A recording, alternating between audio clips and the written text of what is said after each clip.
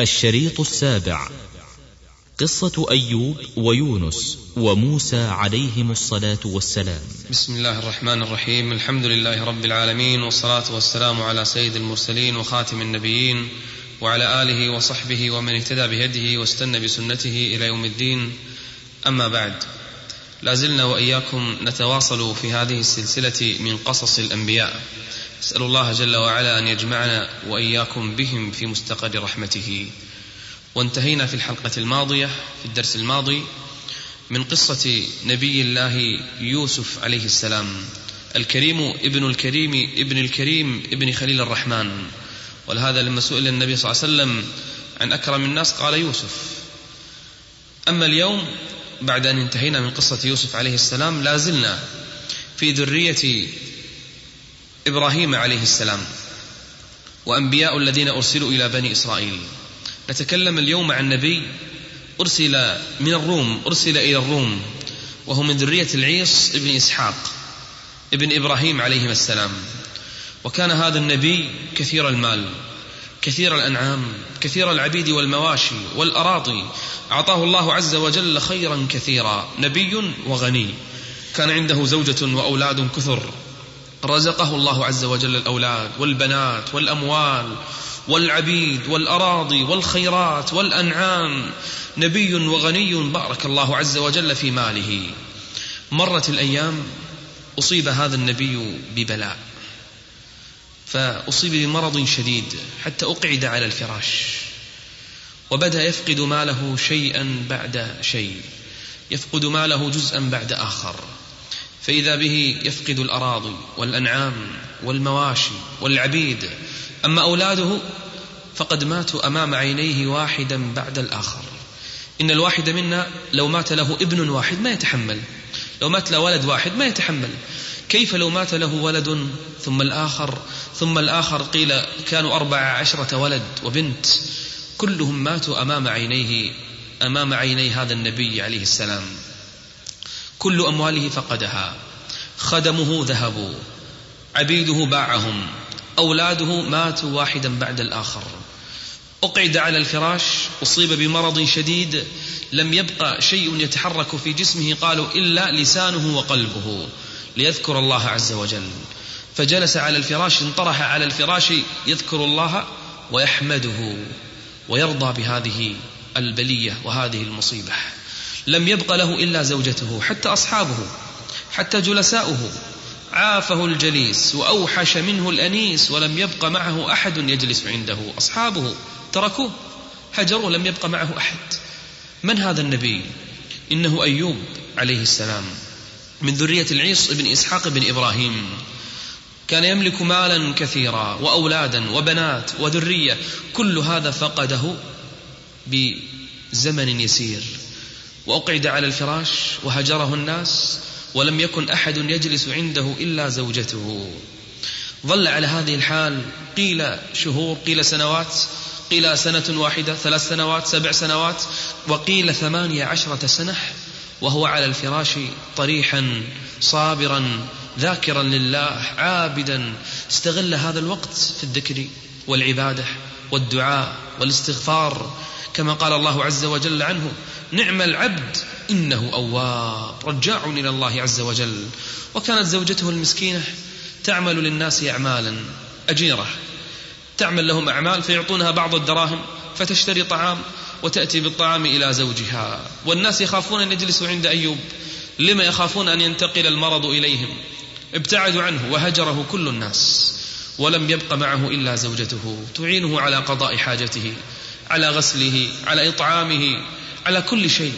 فكانت تشتري الطعام وتأتي به إليه، حتى جاء اليوم الذي قالت له زوجته: يا نبي الله، قد رأيت ما أصابنا، قد رأيت هذا الذي جرى لنا، فهل لا دعوت ربك أن يعافيك من هذا البلاء؟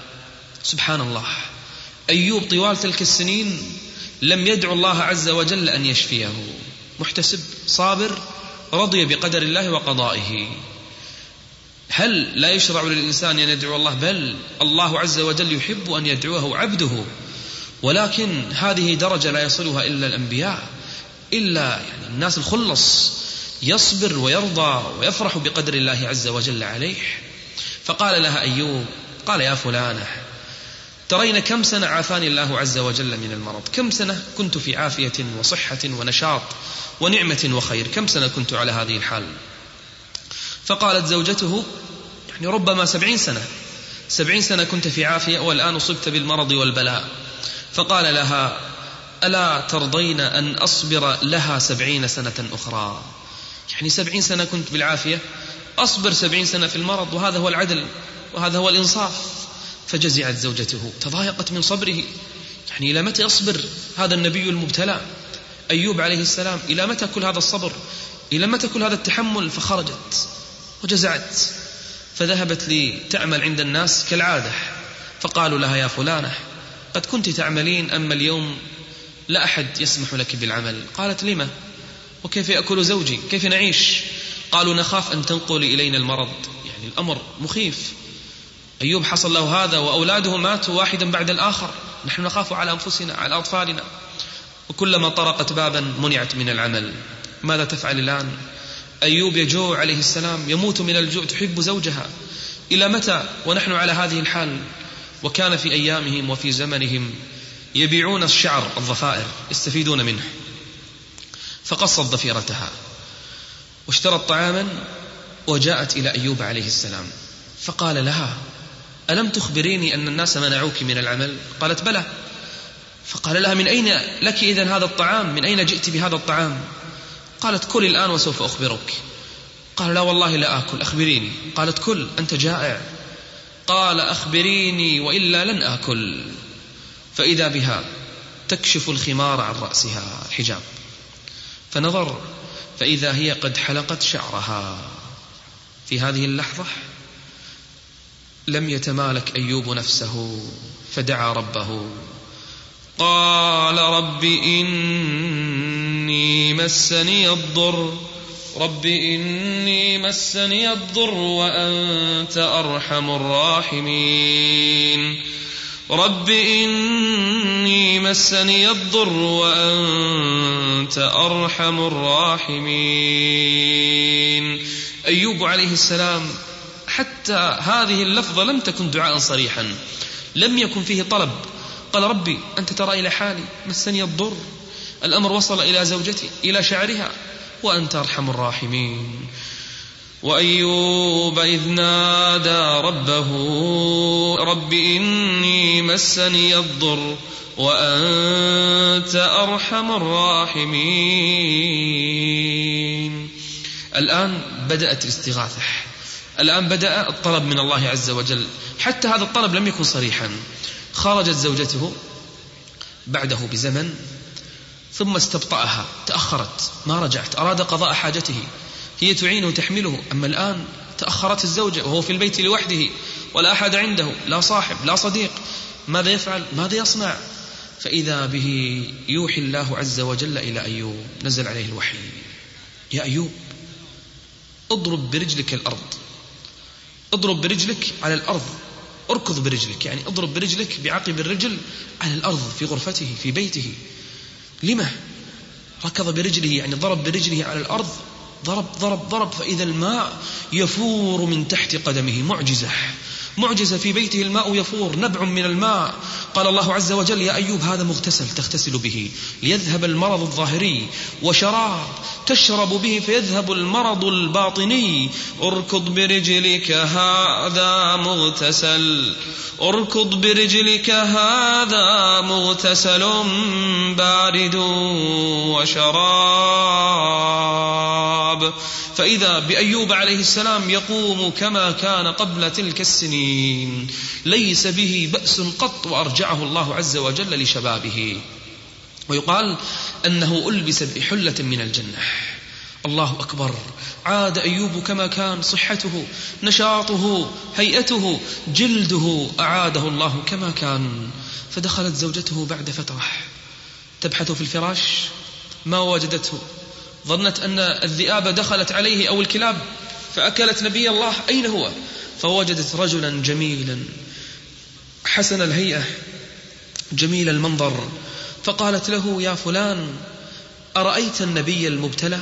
هي ما تعرف أنه هو أيوب. قالت أرأيت النبي المبتلى فإنك والله أشبه الناس به قبل مرضه. فضحك. قال يا فلان أنا أيوب. قالت أتسخر مني؟ تسخر مني يا رجل؟ قال ويحك أنا أيوب قد شافاني الله عز وجل. الله أكبر الله أكبر، كيف حصل هذا؟ قال عافاني ربي جل وعلا. فإذا بزوجته يرجعها الرب جل وعلا كما كانت قبل تلك السنين، أعاد الله إليها شبابها، ثم أنجبت وولدت نفس الأولاد بأعيانهم، ثم ضعفهم ولدت أولادا ومثلهم معهم، ورزقه الله عز وجل مالا كثيرا وفيرا أعاد له ماله. بل إنه كان يغتسل أحيانا فينزل عليه جراد من ذهب فيجمعه في ثيابه، فيقول الله عز وجل له يا أيوب ألم أغنك من فضلي؟ قال بلى يا رب ولكن لا غنى لي عن رحمتك، لا غنى لي من فضلك، ومن يشبع من رحمتك يا رب. وأيوب إذ نادى ربه أني مسني الضر وأنت أرحم الراحمين فاستجبنا له فكشفنا ما به من ضر وآتيناه أهله ومثلهم معهم رحمة من عندنا وذكرى للعابدين. ثم حتى لا يحنث، لأنه حلف أنه إن عافاه الله ليضربن زوجته 100 صوت لبيع ضفائرها، فقال الله عز وجل له خذ بيدك ضغثا، اجمع حطب يسير ضعيف، اجمع ربط حزمة 100 قشة أو 100 عود ضعيف من الخشب، واضرب به ضربا خفيفا زوجتك حتى لا تحنث. لما حصل لأيوب كل هذا؟ لما عاد الله له صحته، جسده، زوجته، أولاده، أمواله، كل النعم أعادها الله عز وجل لأيوب. تعلمون لما؟ إنا وجدناه صابرا، صبر على البلاء، نعم العبد إنه أواب. كان في بلائه في مصيبته يذكر الله، يعبد الله، يختلي بينه وبين الله بالذكر والتسبيح والتهليل. نعم العبد إنه أواب. ولهذا إذا ذكر الصبر ذكر معه أيوب عليه السلام.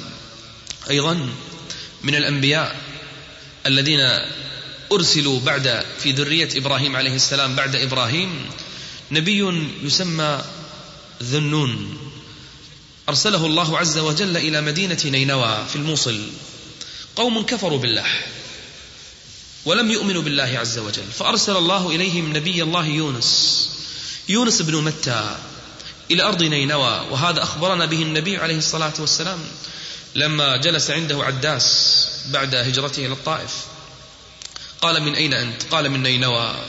قال من قرية الرجل الصالح يونس بن متى. فيونس أرسل إلى نينوى فدعاهم إلى الله عز وجل، فعاندوا وأصروا على الكفر وكفروا بالله عز وجل، وأخذوا يستهزئون بنبيهم. فإذا به يعدهم 3 أيام إن لم تؤمنوا نزل عليكم العذاب. وكأن العذاب قد بدت بوادره. فخرج منهم يونس عليه السلام غضبان، غضب عليهم فخرج من عندهم. فلما خرج يونس عليه السلام توجه إلى البحر، باتجاه البحر، هجرهم، غادرهم. إلى متى ما يؤمنون؟ إلى متى طوال تلك السنين أنا أدعوهم إلى الله وهم يكفرون وهم يستهزئون؟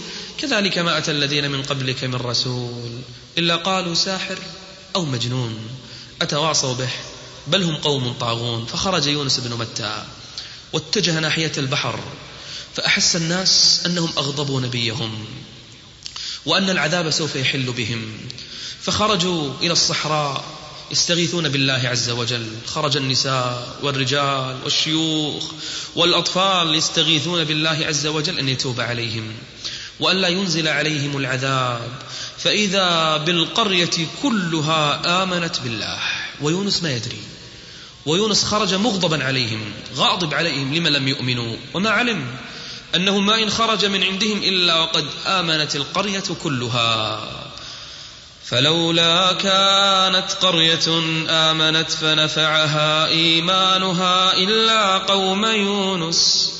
إلا قوم يونس لما آمنوا كشفنا عنهم عذاب الخزي في الحياة الدنيا ومتعناهم إلى حين. أي الله عز وجل يقول ما في قرية من القرى أرسل إليها نبي فآمنت كلها إلا قرية يونس، إلا قوم يونس. ومع هذا يونس خرج من عندهم مغاضبا، أبق إلى الفلك المشحون، خرج خفيح إلى الفلك، إلى السفينة المشحونة بالركاب والبضائع، فركب معهم يونس بن متى عليه السلام، فتوسطت السفينة البحر وحل الظلام، جاء الليل. فلما جاء الليل جاءت ريح شديدة وتلاطمت الأمواج وتكاد السفينة الآن أن تغرق، والناس يحاولون إنقاذها. ما الذي يحدث؟ ما الذي يجري؟ ريح غريبة هوجاء والأمواج متلاطمة والسفينة تكاد الغرق. ما الذي يحدث؟ ما الذي يحصل؟ أنزلوا البضائع، فيخرجون البضائع حتى لا تغرق السفينة، أنزلوا كل ما يملكون. ومع هذا السفينة لا زالت تريد الغرق، والأمواج متلاطمة والريح شديدة والبحر قد امتلأ بالحيتان وظلام الليل دامس. ماذا يفعلون؟ ماذا يصنعون؟ قالوا إن السفينة ملأى بالركاب، لا بد أن نضحي بالبعض ليبقى الجميع. من يتبرع بالنزول؟ لا أحد. الوقت ظلام والحيتان قد امتلأت في البحر والأمواج متلاطمة، ومن نزل مات. قالوا إذن لا بد من القرعة، فعملوا قرعة، فإذا القرعة تقع على من؟ على نبي الله يونس. قالوا لا، أنت نبي وأنت رجل صالح، اجلس. ويونس الآن قد استعد للنزول. قالوا نعمل القرعة مرة أخرى، فإذا القرعة مرة أخرى تقع على نبي الله يونس. لا، اجلس يا يونس، نعملها مرة ثالثة. المرة الثالثة، وهذا غريب وهذا عجيب، أن تقع القرعة كل مرة على نفس الشخص، فإذا القرعة تقع في المرة الثالثة على يونس بن متى عليه السلام. فنزع قميصه ورمى بنفسه من السفينة، فما إن وقع من السفينة إلا وينتظره حوت ينتظره بأمر الله أن يبتلعه، فالتقمه الحوت فساهم فكان من المدحضين. فالتقمه الحوت فدخل في وسط وبطن الحوت وظن أنه قد مات، لكنه في بطن الحوت رأى أن جسده يتحرك، وتخيل الظلام الذي شعر به يونس في بطن الحوت. يقول ابن عباس: ظلام الحوت وظلام البحر وظلام الليل اجتمعت عليه 3 ظلمات. وذا النون إذ ذهب مغاضبا فظن أن لن نقدر عليه. ظن يونس عليه السلام أن الله عز وجل لن يضيق عليه، ظن أنه لم يخطئ، ما ظن أنه أخطأ باستعجاله على قومه وخروجه، فظن أن الله عز وجل لن يضيق عليه، لن نقدر يعني لن نضيق عليه. فإذا به في ظلمة البحر وفي ظلمة الحوت وفي ظلام الليل يسمع تسبيح. من أين يأتي التسبيح؟ أسمعه الله عز وجل تسبيح الحيتان في البحر. الله أكبر. تسبيح الأسماك، تسبيح الحيتان. وإن من شيء إلا يسبح بحمده ولكن لا تفقهون تسبيحهم. كما أسمع الله عز وجل وأفهم سليمان منطق الطير والحيوانات، أسمع يونس عليه السلام تسبيح الحيتان.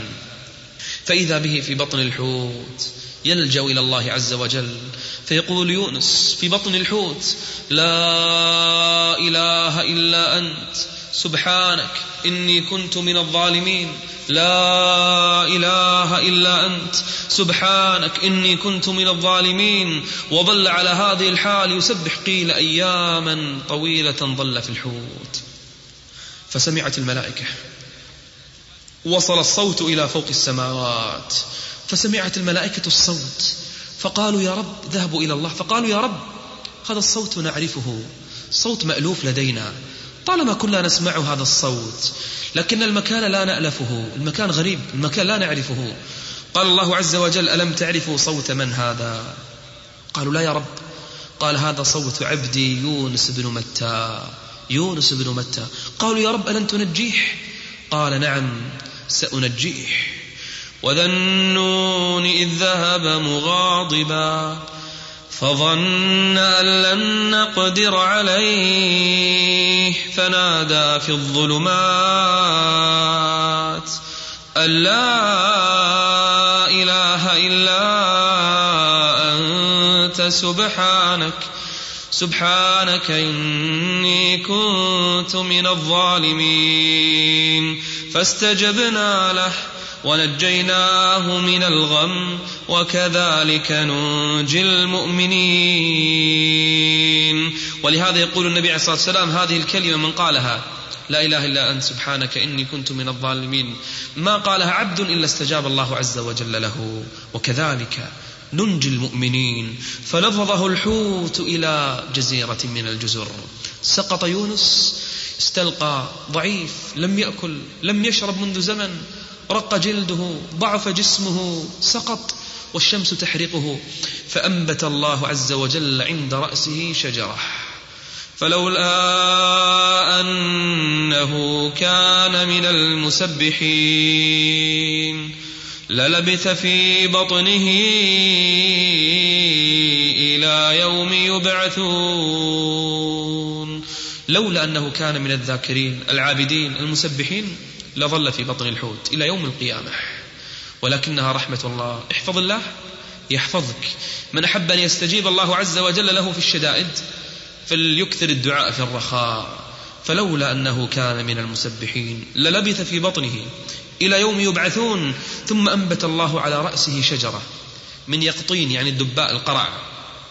هذه الشجرة كما قال ابن كثير صفاتها أن أوراقها عريضة، يعني تظلله من الشمس، ورائحتها تبعد الحشرات، فيها ثمرة مفيدة للجسم، تؤكل من أول ما تنضج، مطبوخة أو نية، فيأكلها الإنسان ويتقوى.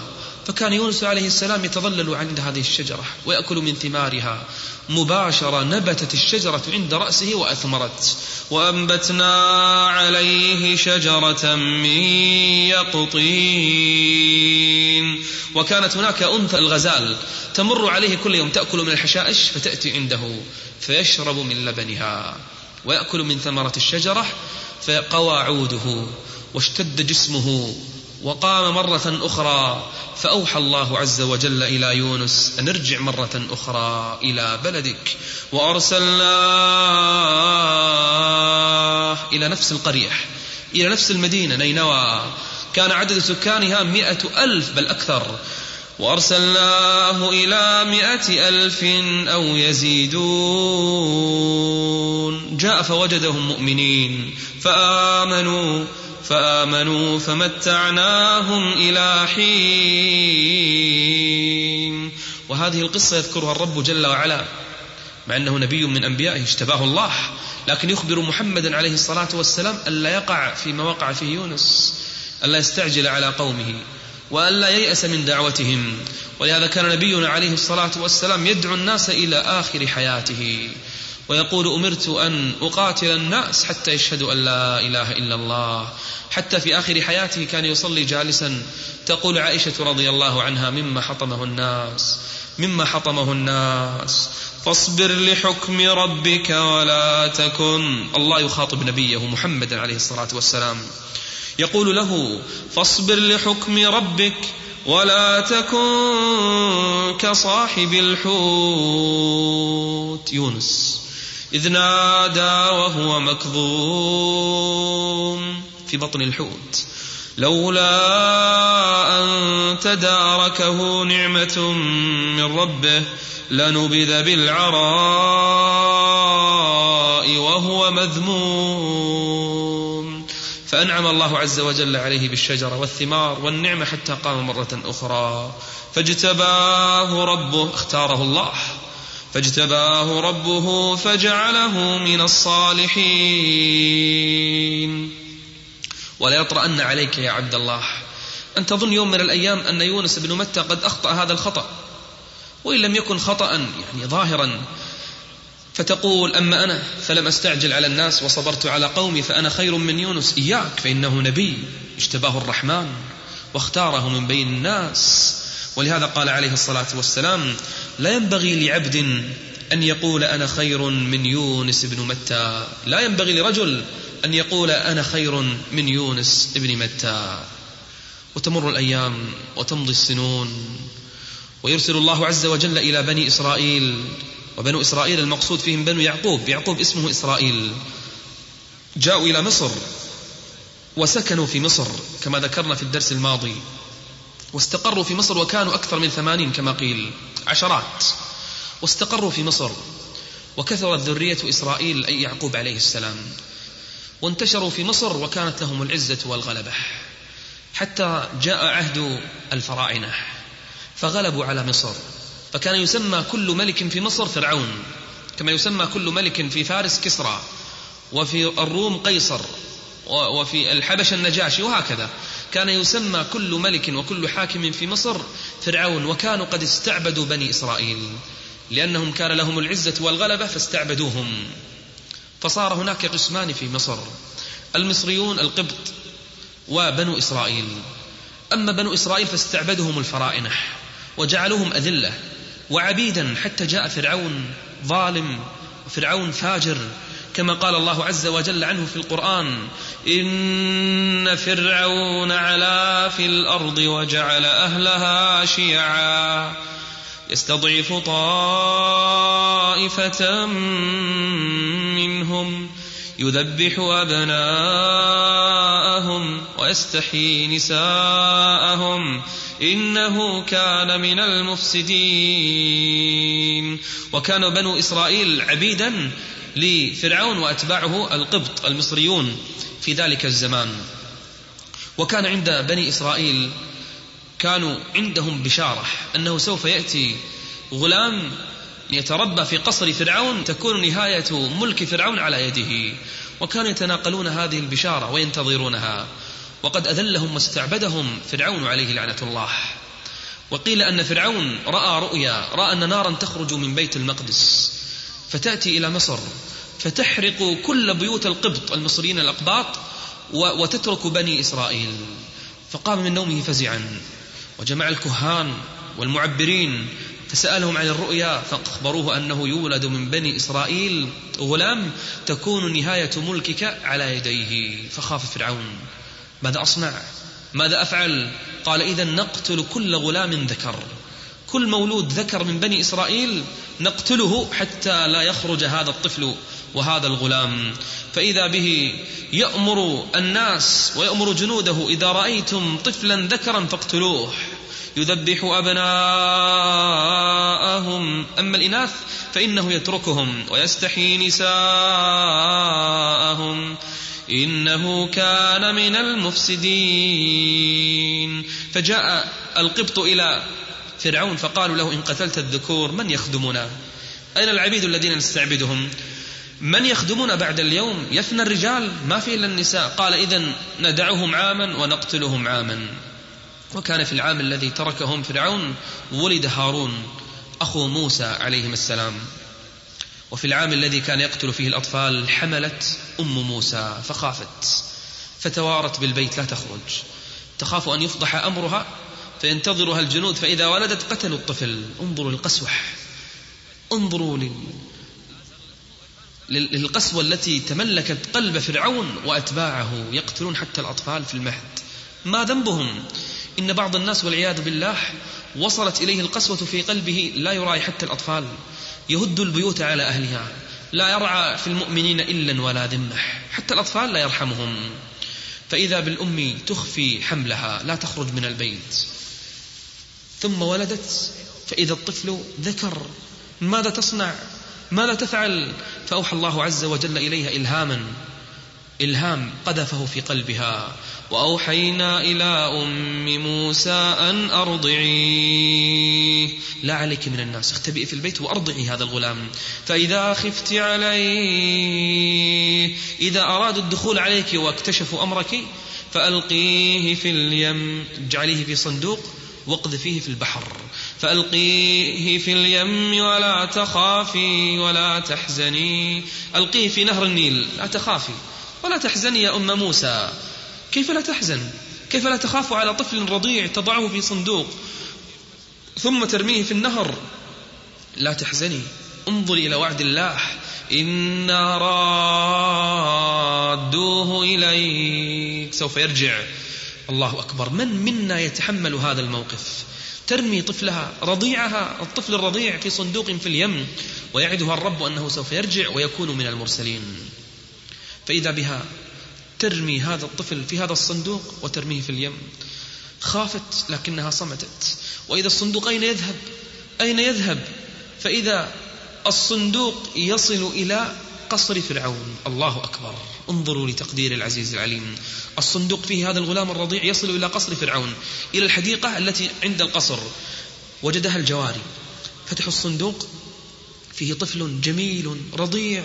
حملوه إلى من؟ إلى امرأة فرعون، إلى داخل القصر. وكانت امرأة فرعون لم يولد لها ولد وتتمنى الولد، فلما أدخل الطفل عليها نظرت إليه قالت قرة عين لي ولك يا فرعون.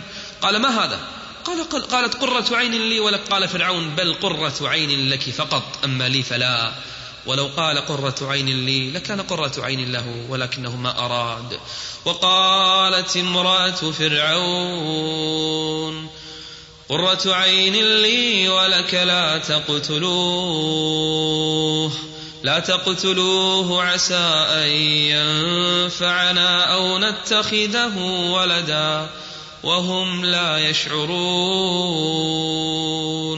أما أم موسى كأنها ندمت، لما رميت طفلي رضيعي في اليم؟ لا بد أنه غرق، لا بد أنه مات. وفرغ فؤادها وقلبها من كل شيء من الدنيا إلا ولدها. وكادت أن تكشف أمرها، كادت أن تخرج إلى الناس فتقول لهم ما صنعت ليبحثوا عن طفلها. وأصبح فؤاد أم موسى فارغا إن كادت لتبدي به لولا أن ربطنا على قلبها لتكون من المؤمنين. ربط الله على قلبها وثبت قلبها. قالت لأخته، أخت موسى، قالت لأخته قصي، ابحثي، تتبعي أثره. تبحث فبصرت به عن جنب كأن الناس لا يدرون عنها، حتى وجدت أخاها في قصر فرعون. مصيبة، وصل الرضيع في قصر فرعون، لكن الحمد لله لم يقتلوه. زوجة فرعون أرادت أن تجعله ولدا لها، وجاءت بالمراضع، أرضعوا هذا الرضيع. وكلما قربوا إليه ثديا ابتعد. طفل رضيع، من الذي أخبره بهذا؟ من الذي علمه هذا؟ يبتعد عن كل ثدي. كلما قربوا له ثديا وهو جائع وهو يبكي يريد طعاما، ولكن لا يقبل أي ثدي. فنادوا في الأسواق من يرضع رضيعا. تبنته زوجة فرعون، كل النساء تقدمنا لإرضاع هذا الطفل يحصل على المال والأجر الكثير.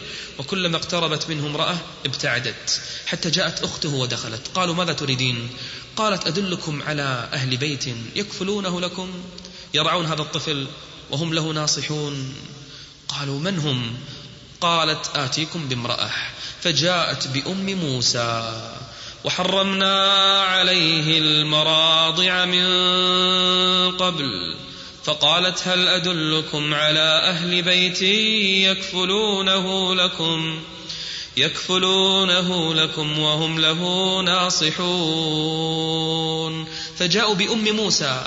الآن كل النساء رفضهن موسى عليه السلام.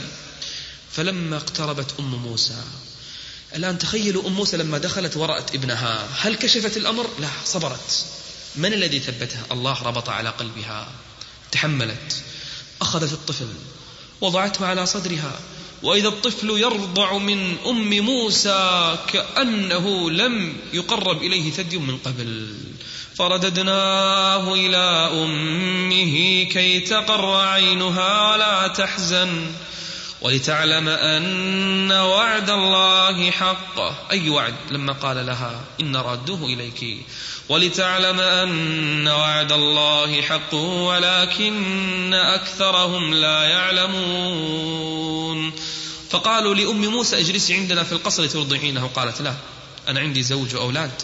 قالوا إذن نأتيك به كل يوم ترضعينه. فكانوا يأتون كل يوم بموسى ويعطونها الأجر والمال الكثير وهي تتمتع بولدها، حتى كبر الطفل وبلغ أشده وهو في قصر فرعون. وكان الناس طبقات في هذه المدينة، طبقة بني إسرائيل، طبقة المسكينة المستعبدة المستضعفة، والطبقة الكبرى. وهذه طريقة الفراعنة وفرعون ذلك الزمان وفرعون هذا الزمان. طريقة هؤلاء الملوك الظلمة أن يفرقوا الناس، فرق تسد، هذه الطريقة الفرعونية قديما وحديثا. كبر موسى عليه السلام وبلغ أشده وكان قوي البنية، وكان يمشي والناس تعلم أنهم بني إسرائيل، لكنه تربى في قصر فرعون. وكان يوم من الأيام يتمشى في المدينة إما في الظهيرة أو في الليل، الناس كانوا في البيوت، كانوا نائمين، فوجد فيها رجلين يقتتلان، صراع نزاع بين رجل واحد من بني إسرائيل من شيعته والآخر من القبط من المصريين، يتضاربان. فإذا الذي من بني إسرائيل يستغيث بموسى، فاستغاثه الذي من شيعته على الذي من عدو، يا موسى يا موسى أنجدني. فجاء موسى يركض، فلما جاء إلى هذا القبطي المصري الظالم ضربه موسى ضربة واحدة، ضربه بيده بقبضة يده ضربة واحدة، خر على الأرض. يناديه موسى يوقظه، فإذا بالرجل قد مات، قضى عليه بضربة واحدة.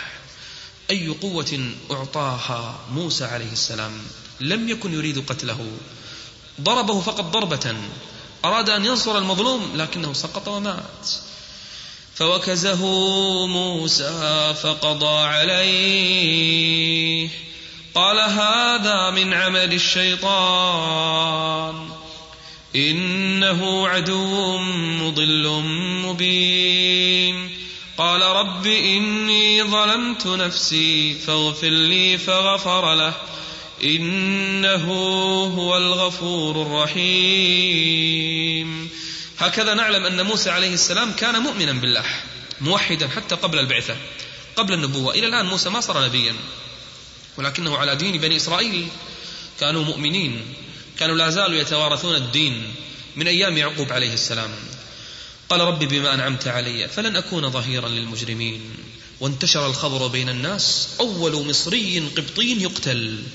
من الذي قتله؟ من يتجرأ من بني إسرائيل يقتل مصريا؟ انتشر الخبر، غضب فرعون، أرسل الجواسيس استخبارات في كل بيت، في كل شارع، في كل مكان، يبحثون عن القاتل، ويتوعده فرعون لقتله وسفك دمه. من يتجرأ أن يقتل رجلا مصريا قبطيا؟ فأصبح في المدينة خائفا يترقب، يلتفت يمنة ويسرى موسى عليه السلام، فإذا نفس الرجل الذي بالأمس كان يختلف، نفس الرجل الآن في صراع آخر في الصباح. فإذا الذي استنصره بالأمس يستصرخه، قال له موسى إنك لغوي مبين. أنت غوي، أنت ظالم مبين. بالأمس معركة واليوم معركة ثانية. فتقدم موسى ليضربه، وقيل أراد أن يضرب القبطي، لكن الإسرائيلي ظن أن موسى يريد قتله. فلما اقترب موسى منه كشف الأمر، الوحيد الذي رأى أن موسى قتل ذلك المصري، كشف الأمر فقال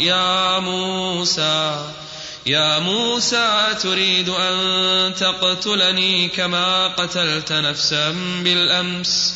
إن تريد إلا أن تكون جبارا في الأرض وما تريد أن تكون من المصلحين.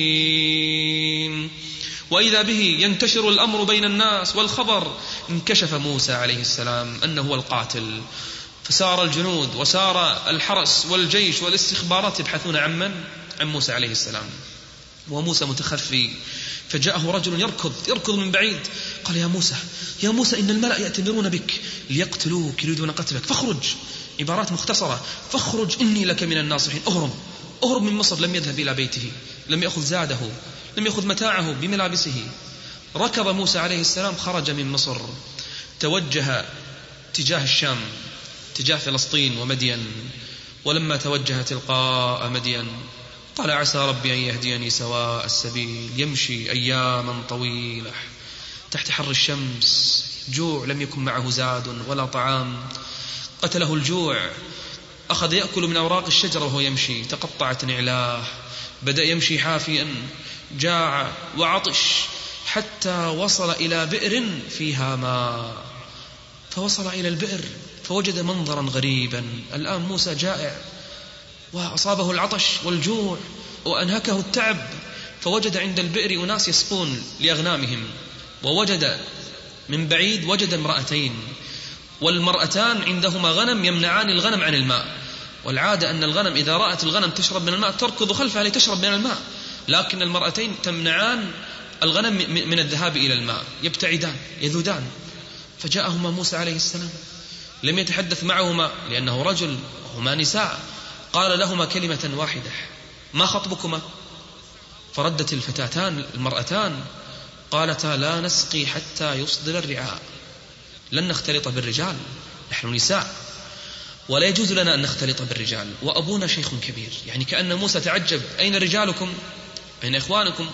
فأجاب باختصار: يعني ما عندنا أحد من الرجال، فقط أب وهو شيخ كبير لا يستطيع الرعي. فأخذ موسى أغنامهم وسقى لهما، ثم تولى إلى الظل، فقط سقى ولم يكلمهما كلمة واحدة، ثم ذهب إلى الظل وجلس تحت ظل شجرة، فقال: ما طلب من أحد طعاما ولا مالا ولا زادا، جلس تحت الظل فقال: انظروا لدعائه. فقط الأنبياء يتعلقون بالله عز وجل. إلى الآن ما أوحي إليه، إلى الآن ما صار نبيا، ولكن قلبه متعلق بالله. قال: رب إني لما أنزلت إلي من خير فقير، أنا فقير إليك يا رب. فإذا بالمرأتين يذهبان إلى أبيهما فيتعجب الأب: اليوم جئتما مبكرتين، فأخبراه بالخبر، فقال: ائتياني به ليعطيه الأجرة. فجاءته إحداهما، وانظروا إلى الوصف الرباني، تمشي على استحياء، حياء. ماذا أقول لرجل أجنبي؟ ماذا أفعل؟ ماذا أقول له؟ وقد ربيت الفتاتان أحسن تربية. فجاءت إليه وموسى جالس تحت الظل، قالت: إن أبي يدعوك يريدك ليجزيك أجر ما سقيت لنا. لم تكلمه أي كلمة أخرى، ولم يخاطبها ولم يجادلها. قال: امشي لأمشي وراءك. قالت: لا، بل امشي أمامي. فكان يمشي موسى أمامها وهي خلفه، وإذا أرادت أن تخبره عن اليمين، يعني الطريق على اليمين، ترمي بحجر عن اليمين فيذهب عن اليمين، وإذا أرادت أن تخبره أن الطريق عن الشمال ترمي بحصى عن شماله فيعلم أن الطريق في الشمال. فذهب إلى أبيهما وجلس عنده وأخبره الخبر، فقال له: لا تخف، نجوت، هذا حكم فرعون في مصر، أما هنا فلا يستطيع فرعون أن يصل إلينا. فجاءته إحداهما تمشي على استحياء، قالت: إن أبي يدعوك ليجزيك أجر ما سقيت لنا. فلما جاءه وقص عليه القصص قال: لا تخف، نجوت من القوم الظالمين. فإذا بإحدى الفتاتين تقول لأبيهما، تقول: يا أبت استأجره، يعني ما عندنا رجل، اجعل له أجيرا عندنا، إن خير من استأجرت القوي الأمين. صفتان هما عليهما مناط الكفاءة: القوي الأمين، رجل قوي في عمله، أمين مؤتمن على هذا العمل، دين أمانة وعلم وقوة. فإذا به يخيره، قال: إني أريد أن أنكحك إحدى ابنتي هاتين على أن تأجرني 8 حجج، تعمل عندي 8 سنوات، فإن أتممت 10 فمن عندك، إذا كملت 10 سنوات أنت مخير، وما أريد أن أشق عليك، ستجدني إن شاء الله من الصالحين. وافق موسى عليه السلام، قال: ذلك بيني وبينك، أيما الأجلين قضيت فلا عدوان علي، يعني إذا قضيت 8 و10 سنوات ما علي ضرر، والله على ما نقول وكيل. فتم العقد وتزوج موسى عليه السلام. سأل النبي عليه الصلاة والسلام جبريل: أي الأجلين قضى موسى؟ كم سنة؟ قال: أتمهما وأكملهما، يعني أتم 10 سنوات موسى عليه السلام. وبعد 10 سنين موسى أخذ زوجته وأولاده وبعض الأنعام التي حصل عليها المال، قال: أريد أن أرجع إلى أمي، إلى أبي، إلى بلدي، إلى مصر، أريد أن أرجع إليهم بعد 10 سنين. اشتاق إلى أهله، فودع أباها، ودع أقرباء زوجته، وخرج من مدين ورجع مرة أخرى إلى مصر. وفي الطريق في صحراء سيناء في ظلام الليل والجو البارد، وليس عنده إلا زوجته وأولاده وبعض غنمه. موسى عليه السلام بيده عصا، وكان أسمر جعد الشعر قوي البنية طويل الجسم. موسى عليه السلام بيده عصا يلبس نعلين يمشي مع أهله. فجأة أضاع موسى عليه السلام الطريق. أين الطريق؟ أين الشمال؟ أين الجنوب؟ أين الشرق؟ أين الغرب؟ البرد قارس وظلام الليل شديد دامس، وليس عنده حتى نار يدفئ أهله به. ماذا يفعل؟ ماذا يصنع؟ أين الطريق؟ كلما ذهب من طريق أضاع الطريق موسى عليه السلام. خاف، فإذا به يرى من بعيد نار. فرح موسى عليه السلام، آنس هذه النار، لم يرى النار فقط بل آنسها، فرح بها. فإذا به يقول لأهله، قال لأهلهم كثوا إني آنست نارا، اجلسوا هنا لعلي آتيكم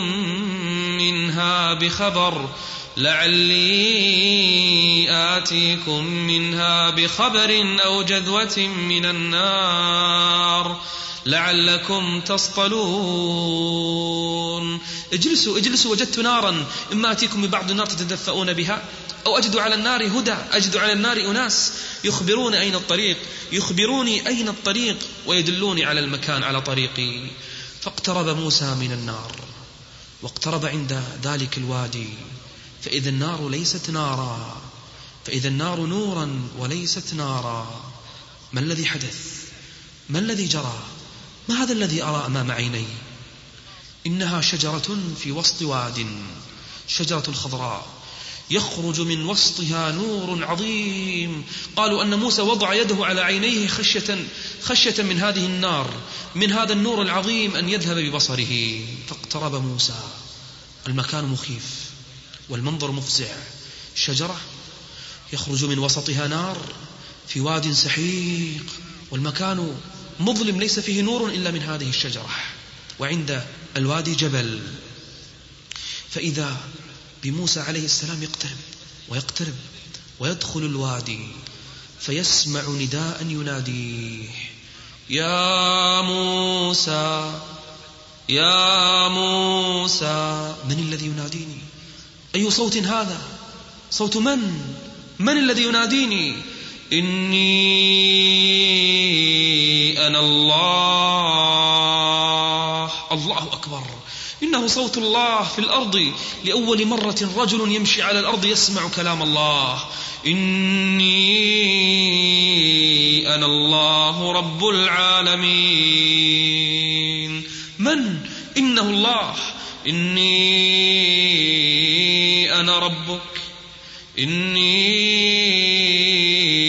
أنا ربك فاخلع عليك. ما الذي يجري؟ ما الذي يحدث؟ اخلعنا عليك. لما أخلعنا علي؟ إنك بالوادي المقدس طوى وأنا اخترتك فاستمع لما يوحى. الله أكبر. موسى الآن يسمع إلى الوحي، وانظروا إلى ملخص الرسالة: إني أنا ربك فاخلعنا عليك إنك بالوادي المقدس طوى وأنا اخترتك فاستمع لما يوحى. استمع للوحي. إنني أنا الله لا إله إلا أنا فاعبدني وأقم الصلاة لذكري. وأخذ الرب جل وعلا يخبره بمختصر الرسالة. الآن موسى لا زال خائفا، لكن يسمع كلام الله. الرب جل وعلا يسأله، الرب جل وعلا يقول له: ما تلك بيمينك يا موسى؟ بيمينه عصا. هذه عصا يا رب. كان يكفي أن يقول موسى عليه السلام هي عصاي، ولكن موسى الآن كأنه آنس، كأنه يريد أن يتحدث يكلم ربه جل وعلا. قال: هي عصاي أتوكأ عليها وأهش بها على غنمي ولي فيها مآرب أخرى. يريد أن يتكلم يتحدث مع ربه. قال: والله عز وجل يعلم من الذي بيمين موسى، ولكن أراد أمرا آخر. قال: ألقها يا موسى. انتبهت لهذه العصا؟ ألقها الآن يا موسى. فلما ألقاها فإذا هي ثعبان مبين عظيم ضخم يصطك أسنانه ببعض. فلما رآها تهتز كأنها جان ولا مدبرا ولم يعقب. يا موسى أقبل ولا تخف أقبل ولا تخف إنك من الآمنين. موسى يرجع مرة أخرى. ما الذي يحصل؟ العصا انقلب الثعبان. ما الذي يحدث بين موسى وربه؟ ما الحوار الذي جرى بينهما؟ ماذا أمر الله عز وجل موسى عليه السلام به؟ ثم ماذا حصل لما دخل إلى مصر مرة أخرى؟ أحداث وأحداث بين موسى وفرعون، بين موسى وبني إسرائيل، نرجئها في الحلقة المقبلة إن شاء الله. إلى الدرس القادم. أقول هذا القول وأستغفر الله لي ولكم من كل ذنب، وصل الله وسلم على نبينا محمد وعلى آله وصحبه أجمعين. وتقبلوا تحيات إخوانكم بمؤسسة اليقين، المؤسسة الإسلامية للإنتاج الإعلامي والتوزيع. هاتف رقم 605666 فاكس 605-1110.